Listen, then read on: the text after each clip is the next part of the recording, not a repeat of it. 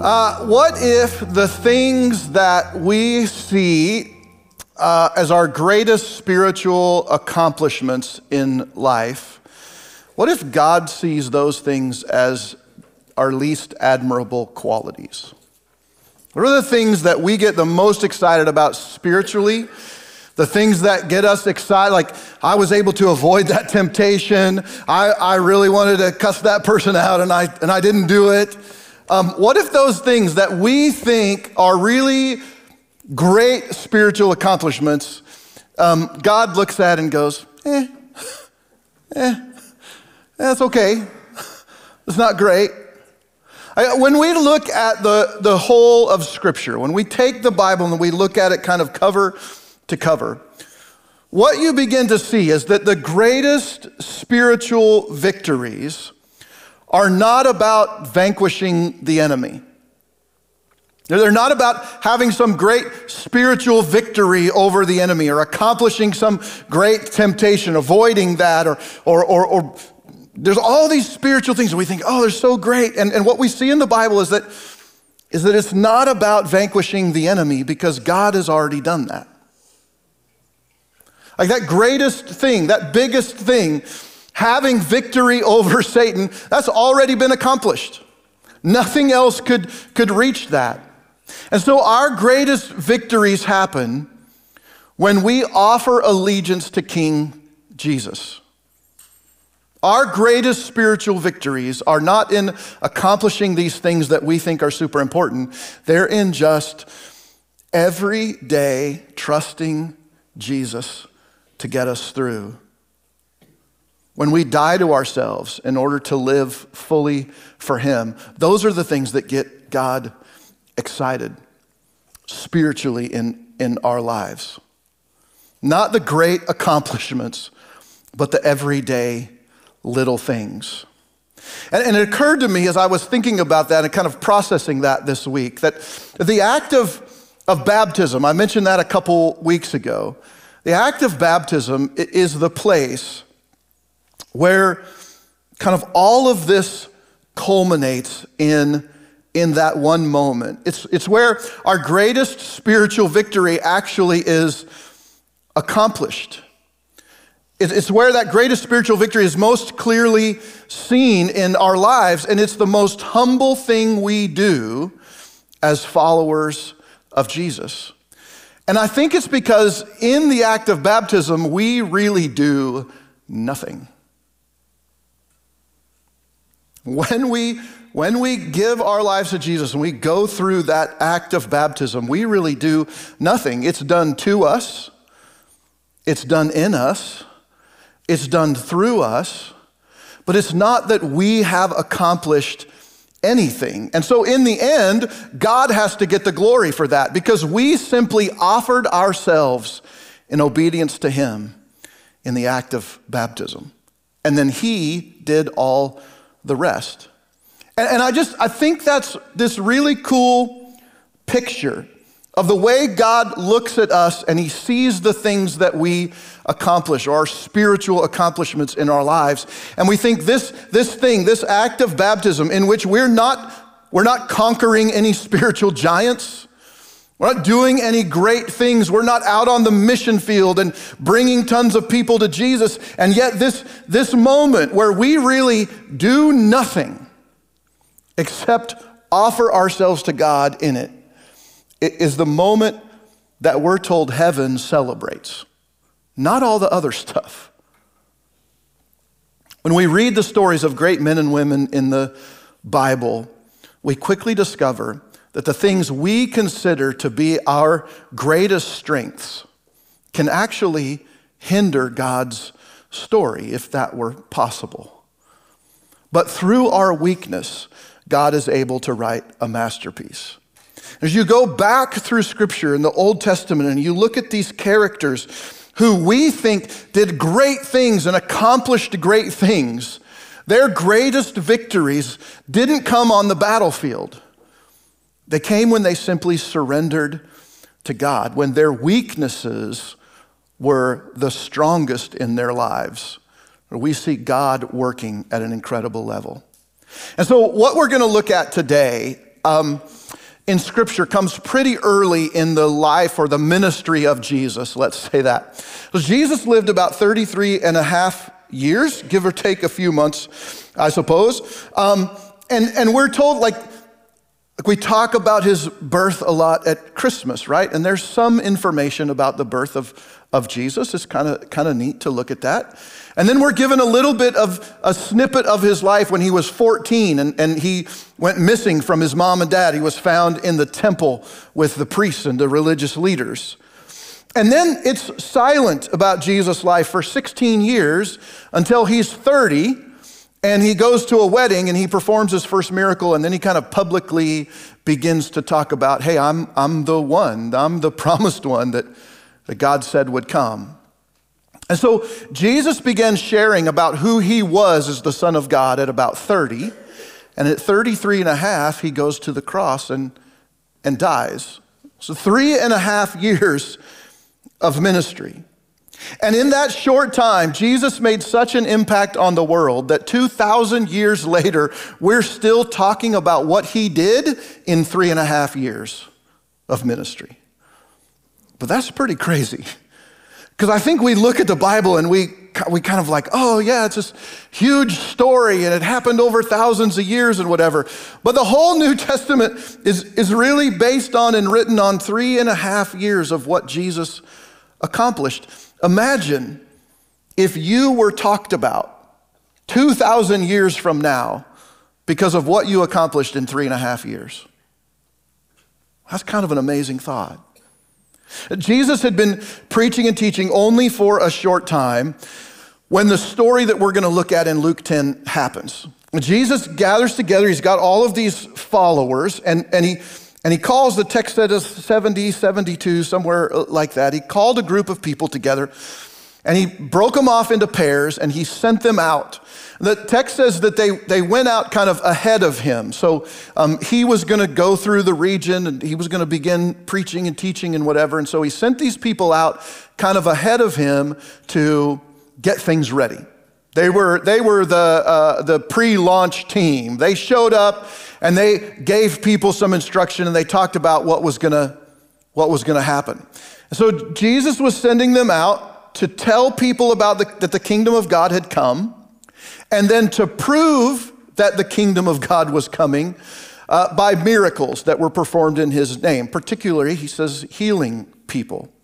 And so we're going to start today to look at the power of Thanksgiving by looking at how Jesus prepared those 70 or 72 people to go out and do what he wanted them to do. So we're going to be in Luke chapter 10 and verses 3 through 11. Here's what it says.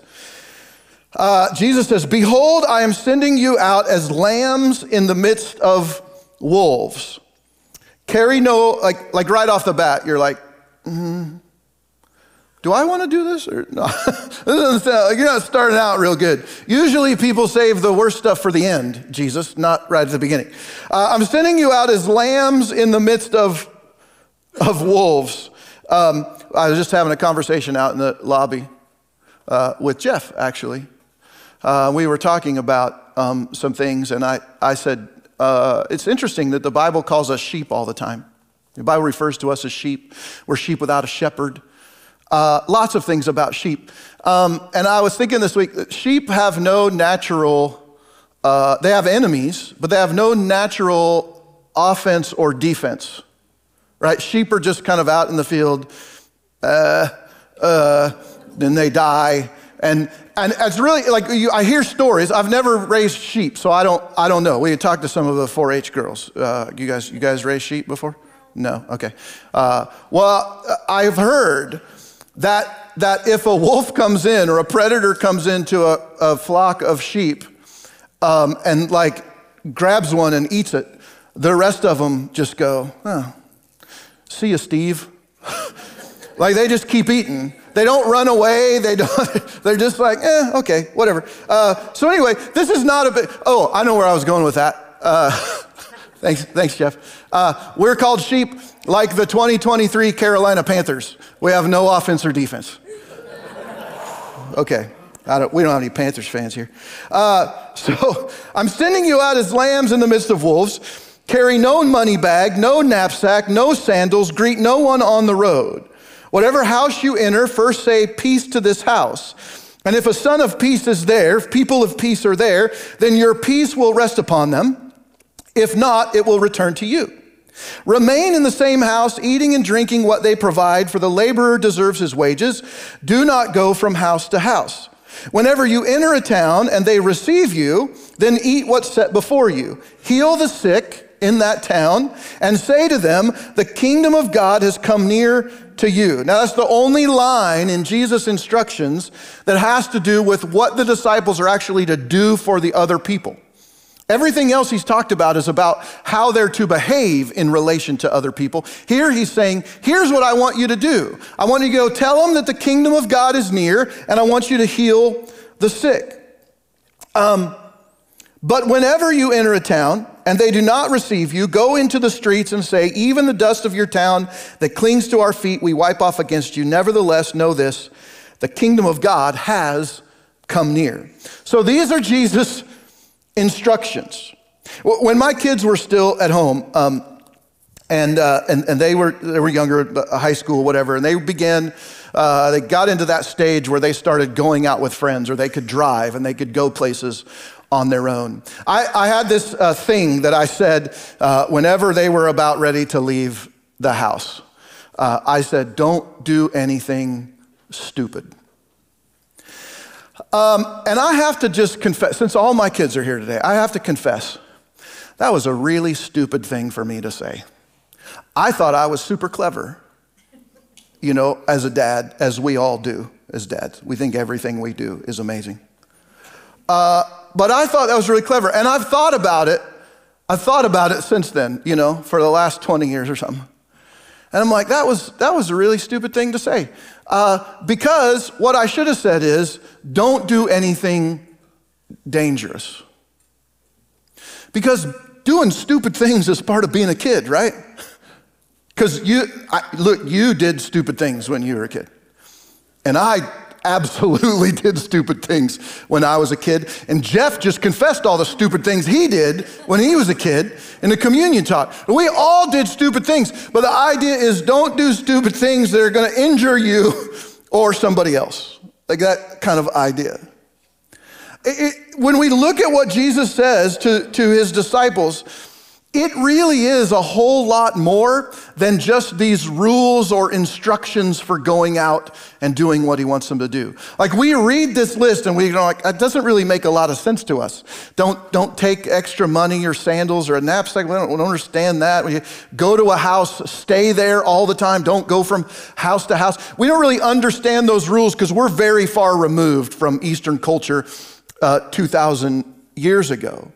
But there is a whole lot of stuff that Jesus packs in to these instructions that we often miss. And we don't have time to really dive into all this stuff today, but it's a lot more than just this set of instructions. Jesus was trying to help the disciples learn to trust God. And so what he tells them in that list of instructions is he tells them to trust God spiritually. He's like, you're gonna face attacks from the enemy, and you need to know that going in, but you also gonna learn to trust God in the middle of that. Like God's gonna protect you. God's gonna be the one around you. And you also need to trust God for the physical things that you need. Taking very few personal items mean they had to trust God to provide as they went on the journey for their needs, and that God would provide for their needs through the kindness and generosity of others. So Jesus was trying to help the disciples learn to trust God spiritually with the attacks, to trust God for provision for the things that they needed. He wanted them to learn to trust the story that God was writing for them. He said, look, don't go to a house and then find a better house to go to, and then find a better house to go to. Trust the story God is writing, that the person who comes to you and invites you into their home, that's the place God wants you to stay, because you're going to be able to learn something. You're going to be able to grow by staying with them. Jesus wanted them to learn to be humble, to receive with thankfulness, and grace what they were offered instead of trying to get more. Because what would happen is they might go into a town as they begin to heal people and tell them that the kingdom of God was coming. A wealthier person might come along and say, hey, look, instead of staying in that crummy Motel 6, why don't you come to my house? This is a Hilton over here. This is a Garden Inn or something. It's a lot better. And so the disciples might be tempted to use the thing that God had given them to do by healing people and telling them about the kingdom to benefit themselves. There's a lot more going on here. So God says, or Jesus says, trust God, heal the sick, preach the kingdom.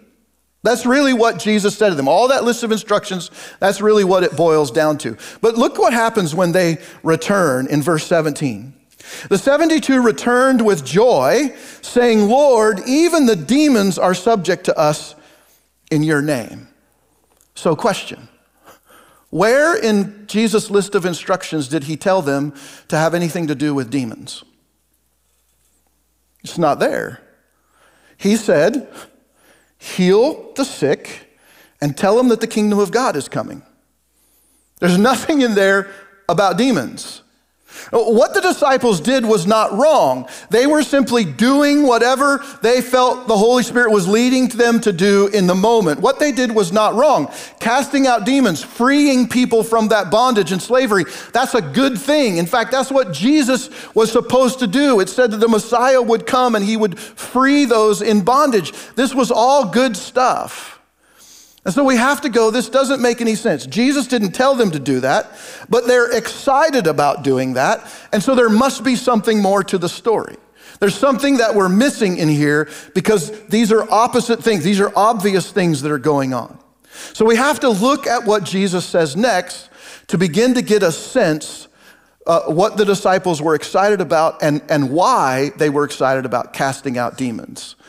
Because I think the disciples believed that this act of casting out demons or having the demons obey them, I think they thought that was a really spiritually impressive ability. I think they came back to Jesus and said, hey, Jesus, even the demons listen to us in your name, because they thought that bumped them up to a next level. They just, oh, Jesus, we're it now. We've made it. We've made it. We're just like you. We're casting out demons just like you can. I think they thought Jesus would be proud of them for doing this thing. They were bragging because they thought they were going to get brownie points. But look at what Jesus says to them in the next couple verses. Jesus says, I saw Satan fall like lightning from heaven. I have given you authority to tread on serpents and scorpions and over all the power of the enemy, and nothing shall hurt you. Now, it feels to me like there's a little bit of Jesus kind of putting the disciples in their place to some extent. He's like, oh, the demons listen to you? Oh, that's cool. I conquered Satan. I saw Satan fall from heaven like lightning. I'm the one who did that. You think the demons listening to you is pretty neat? Oh, that's great. But the only reason the demons are listening to you is because of what I've already done. Now, I don't think Jesus has a passive-aggressive bone in his body. I don't think he played that game. I think he said what he meant. I think he said it directly, but I think he said it kindly. And so I don't think there was this passive aggressive thing here with the disciples. But I think he was trying to say, look, I was victorious over Satan, and I have given you a little bit of that power, even over the enemy, so that nothing can hurt you, because I'm protecting you. I've given you this job or this role because of what I've done. You have power because I have power. And I've extended my power, my victory, my strength. I've given that to you. I think Jesus is trying to remind his disciples that whatever they are able to do spiritually, they're able to do because of what Jesus has already done. Because he won the victory, they get to have victory. It was all due to the fact that Jesus had already secured victory over the enemy. And so in everything that Jesus does, and we look at those 3.5 years of ministry and his conversations with the disciples, all the things he says and all the things that he is doing, he is constantly trying to direct the disciples, and I think us, to what is really important. Everything's a lesson. Everything for Jesus is a teachable moment. And so let's look at verse 20. He says, nevertheless, so he says, look, I conquered Satan. I've given you this power so that you won't be harmed by these things. But even though all of that's true, do not rejoice in those things. Do not rejoice that the spirits are subject to you, but rejoice that your names are written in heaven. Now, what to the disciples seemed like a huge deal, the demons listening to them. That was not a normal thing. And we remember, what did disciples do before they followed Jesus? Well, there were a bunch of fishermen. There was a traitor to the Jewish people, a tax collector. There was a zealot, meaning he was part of the Jewish freedom fighters. So he was fighting against Rome, bloodthirsty guy. And Jesus brought all these guys together. They were really nobodies spiritually or in the Jewish nation. And so having demons listen to them and obey them, that was a huge, huge deal for them. But their authority over demons was simply a byproduct of their allegiance to Jesus. Like, this is what happens, Jesus is saying, this is what happens when you're connected to me. Because I already won the victory, that victory is extended to you, and so you can have victory as well. Because Jesus had power over the enemy, they had power over the enemy. But what Jesus thinks should be more important to them is that their names are written in heaven, meaning God saw them as a part of his family. That God had welcomed them into the kingdom of God. And so once again, we see Jesus pointing to this truth that we've kind of looked at before, that is not about what you accomplish in the kingdom. It's about you being a part of the kingdom. It's not about what you accomplish in the kingdom or for God. It's about being a part of the kingdom.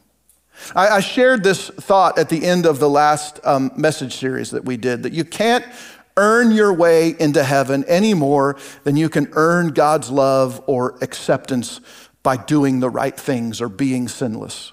Like we think when we mess up, well, I'll do better.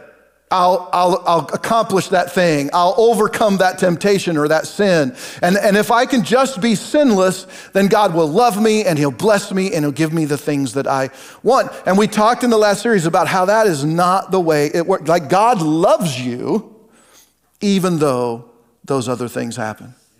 And we will never be sinless. We will never be able to do everything right so that God will say, oh man, look at you, you're awesome. You're doing everything great. Why don't you come and be a part of heaven? That's not the way, it's not the way it works. We don't earn God's love or acceptance by doing all the right things. We can't earn anything from God. We just receive everything from God.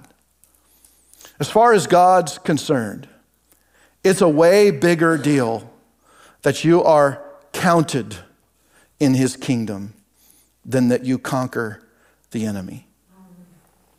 It's a way bigger deal to God that you are accounted as a part of his kingdom than that you conquer the enemy. And it seems so odd to us, I think, because we are still caught up in the economy of Egypt.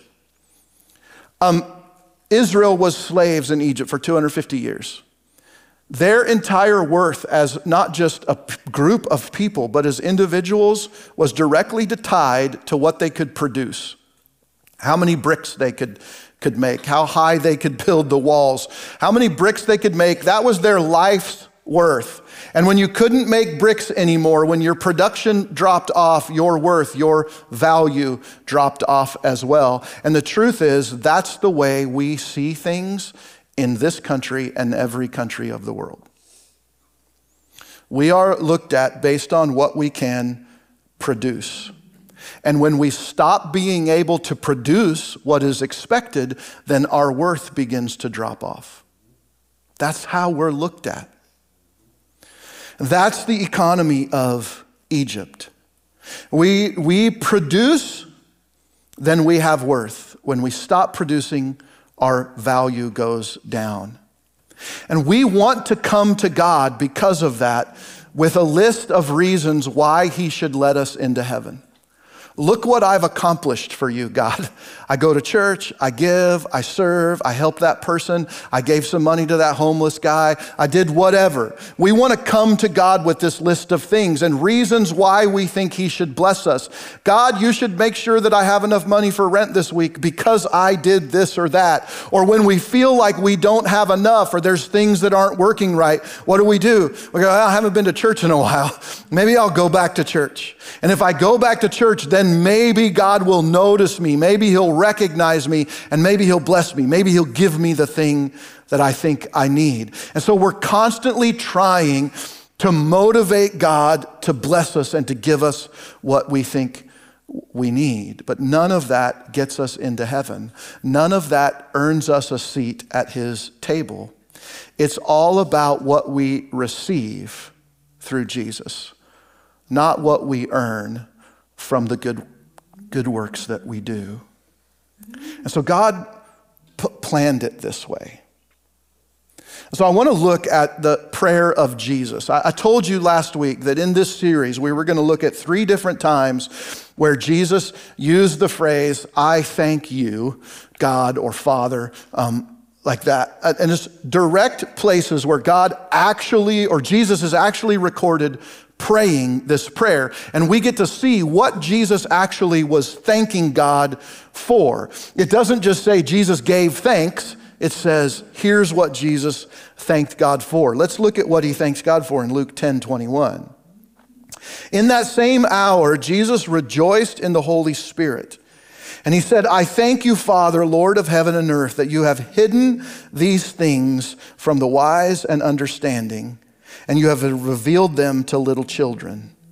For such was your gracious will, or your translation may say, was your good pleasure or purpose. That the kingdom of God is an upside down kingdom. It's a kingdom where Jesus was crowned on a cross, not a throne. A kingdom where the king dies for his subjects instead of the other way around.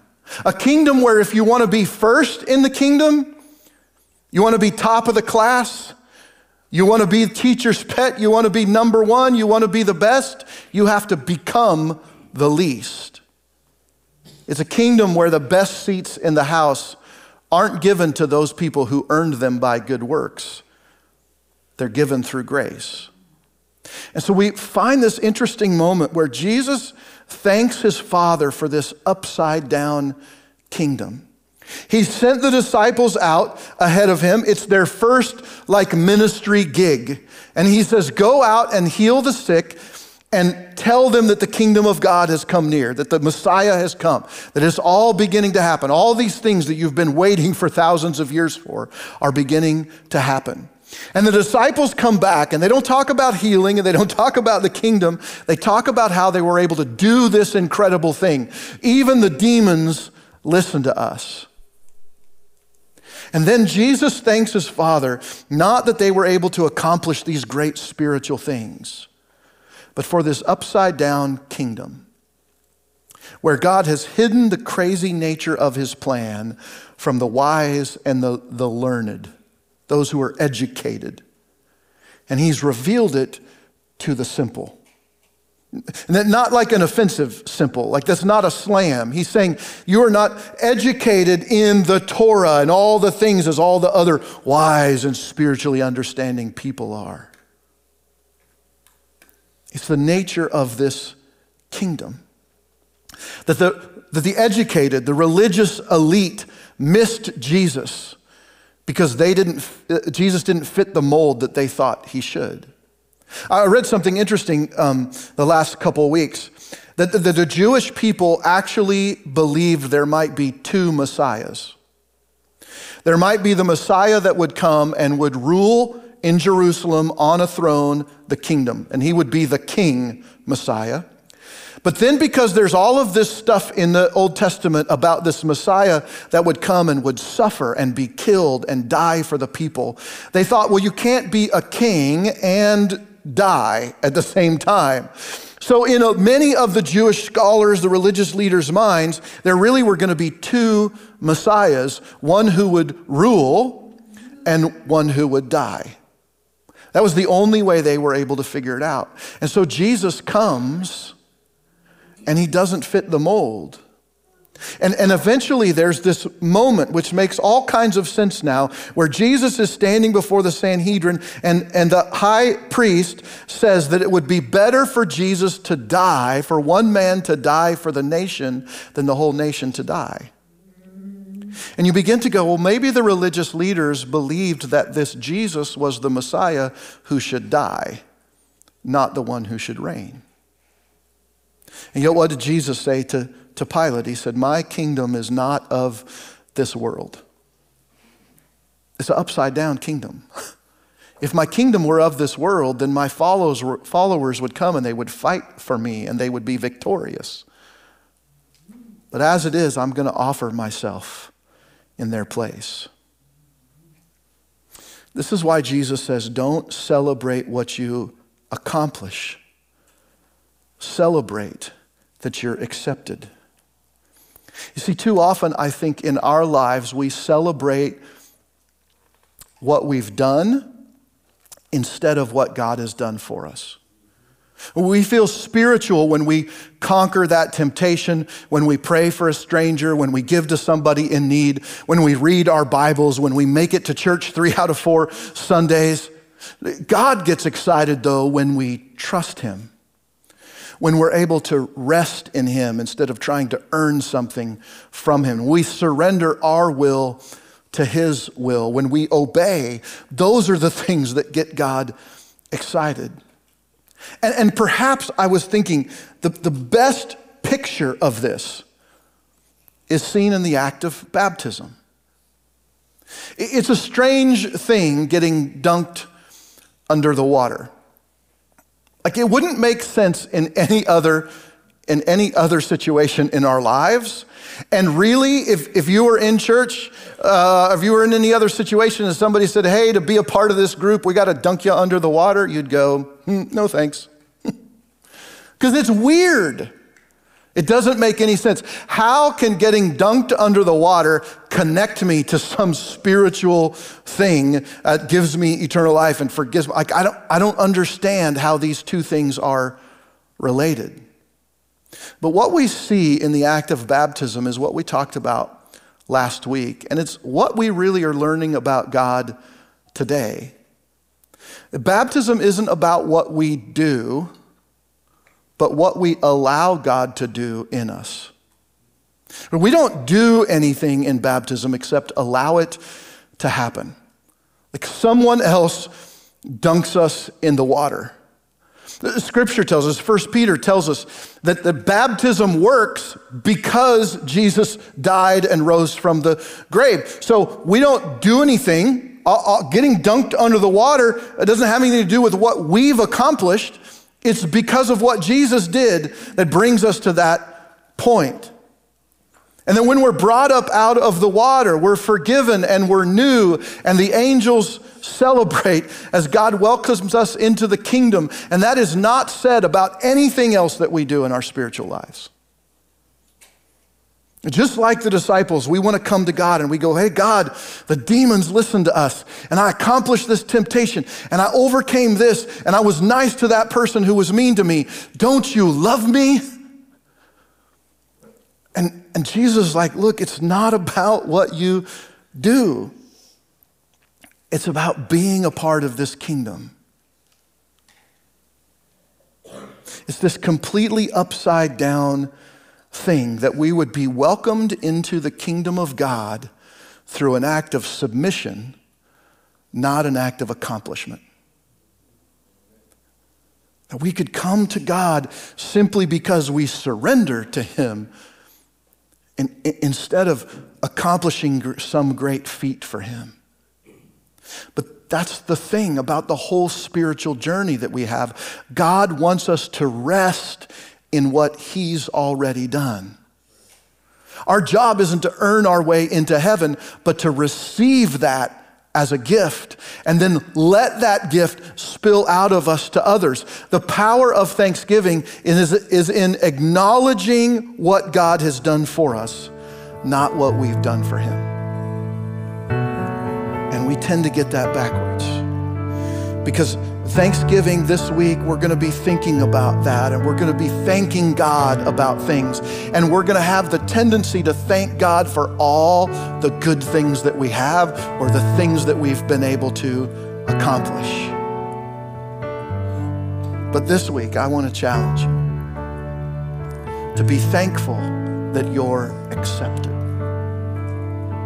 That the God of the universe has welcomed you into his family, not because of what you do, not because of what you have done, not because of what you will do, but because of what he's already done for you. Thank God for his grace in not counting your sin against you. Thank God for his patience when you fail. Thank God that his love never ends. Thank God for mercy when you try to make things about you instead of about him. Thank God for his plan of salvation through Jesus, knowing that you'd never be able to earn your way into his family. Those are the things that are important to God, not the things that we think we've accomplished and make us spiritual giants. And if you've never been baptized, if you've never humbly accepted the gift of God through the death and resurrection of Jesus, then I want you to consider taking that step and receiving a place in the kingdom through allegiance to King Jesus. You can do that by going to reallifecc.us on your mobile device and clicking that icon in the bottom right-hand corner, and then clicking the link that says, I'm ready. And then we'll get a notification that you're doing that, and we'll be in contact with you. And I'm hoping that we'll be able to have our first baptisms here in this building sometime in December before the end of the year. Maybe it's time for you to be a part of the group that comes to Jesus not because of all the things you've done. You're not kept out because of all the things you've done, but because you've been willing to surrender and submit to what God has asked you to do. That's how we come to Jesus. That's how we get to be first in the kingdom, by surrendering to him. Let's pray. God, thanks for loving us. And thank you for this upside down kingdom that is not based on this certain level of things that we have to do. We can't come to you and go, well, I was a preacher, or I served, or I gave, or I helped this little old lady across the street. None of that earns us a place in heaven. We simply come to you and say, God, like we talked about last week, God, I am a sinner. There's no way that I can earn salvation, but I thank you for it in Jesus. It keeps us humble. And so help us, God, this week to be thankful for what you have already done, and that we're counted a part of your family.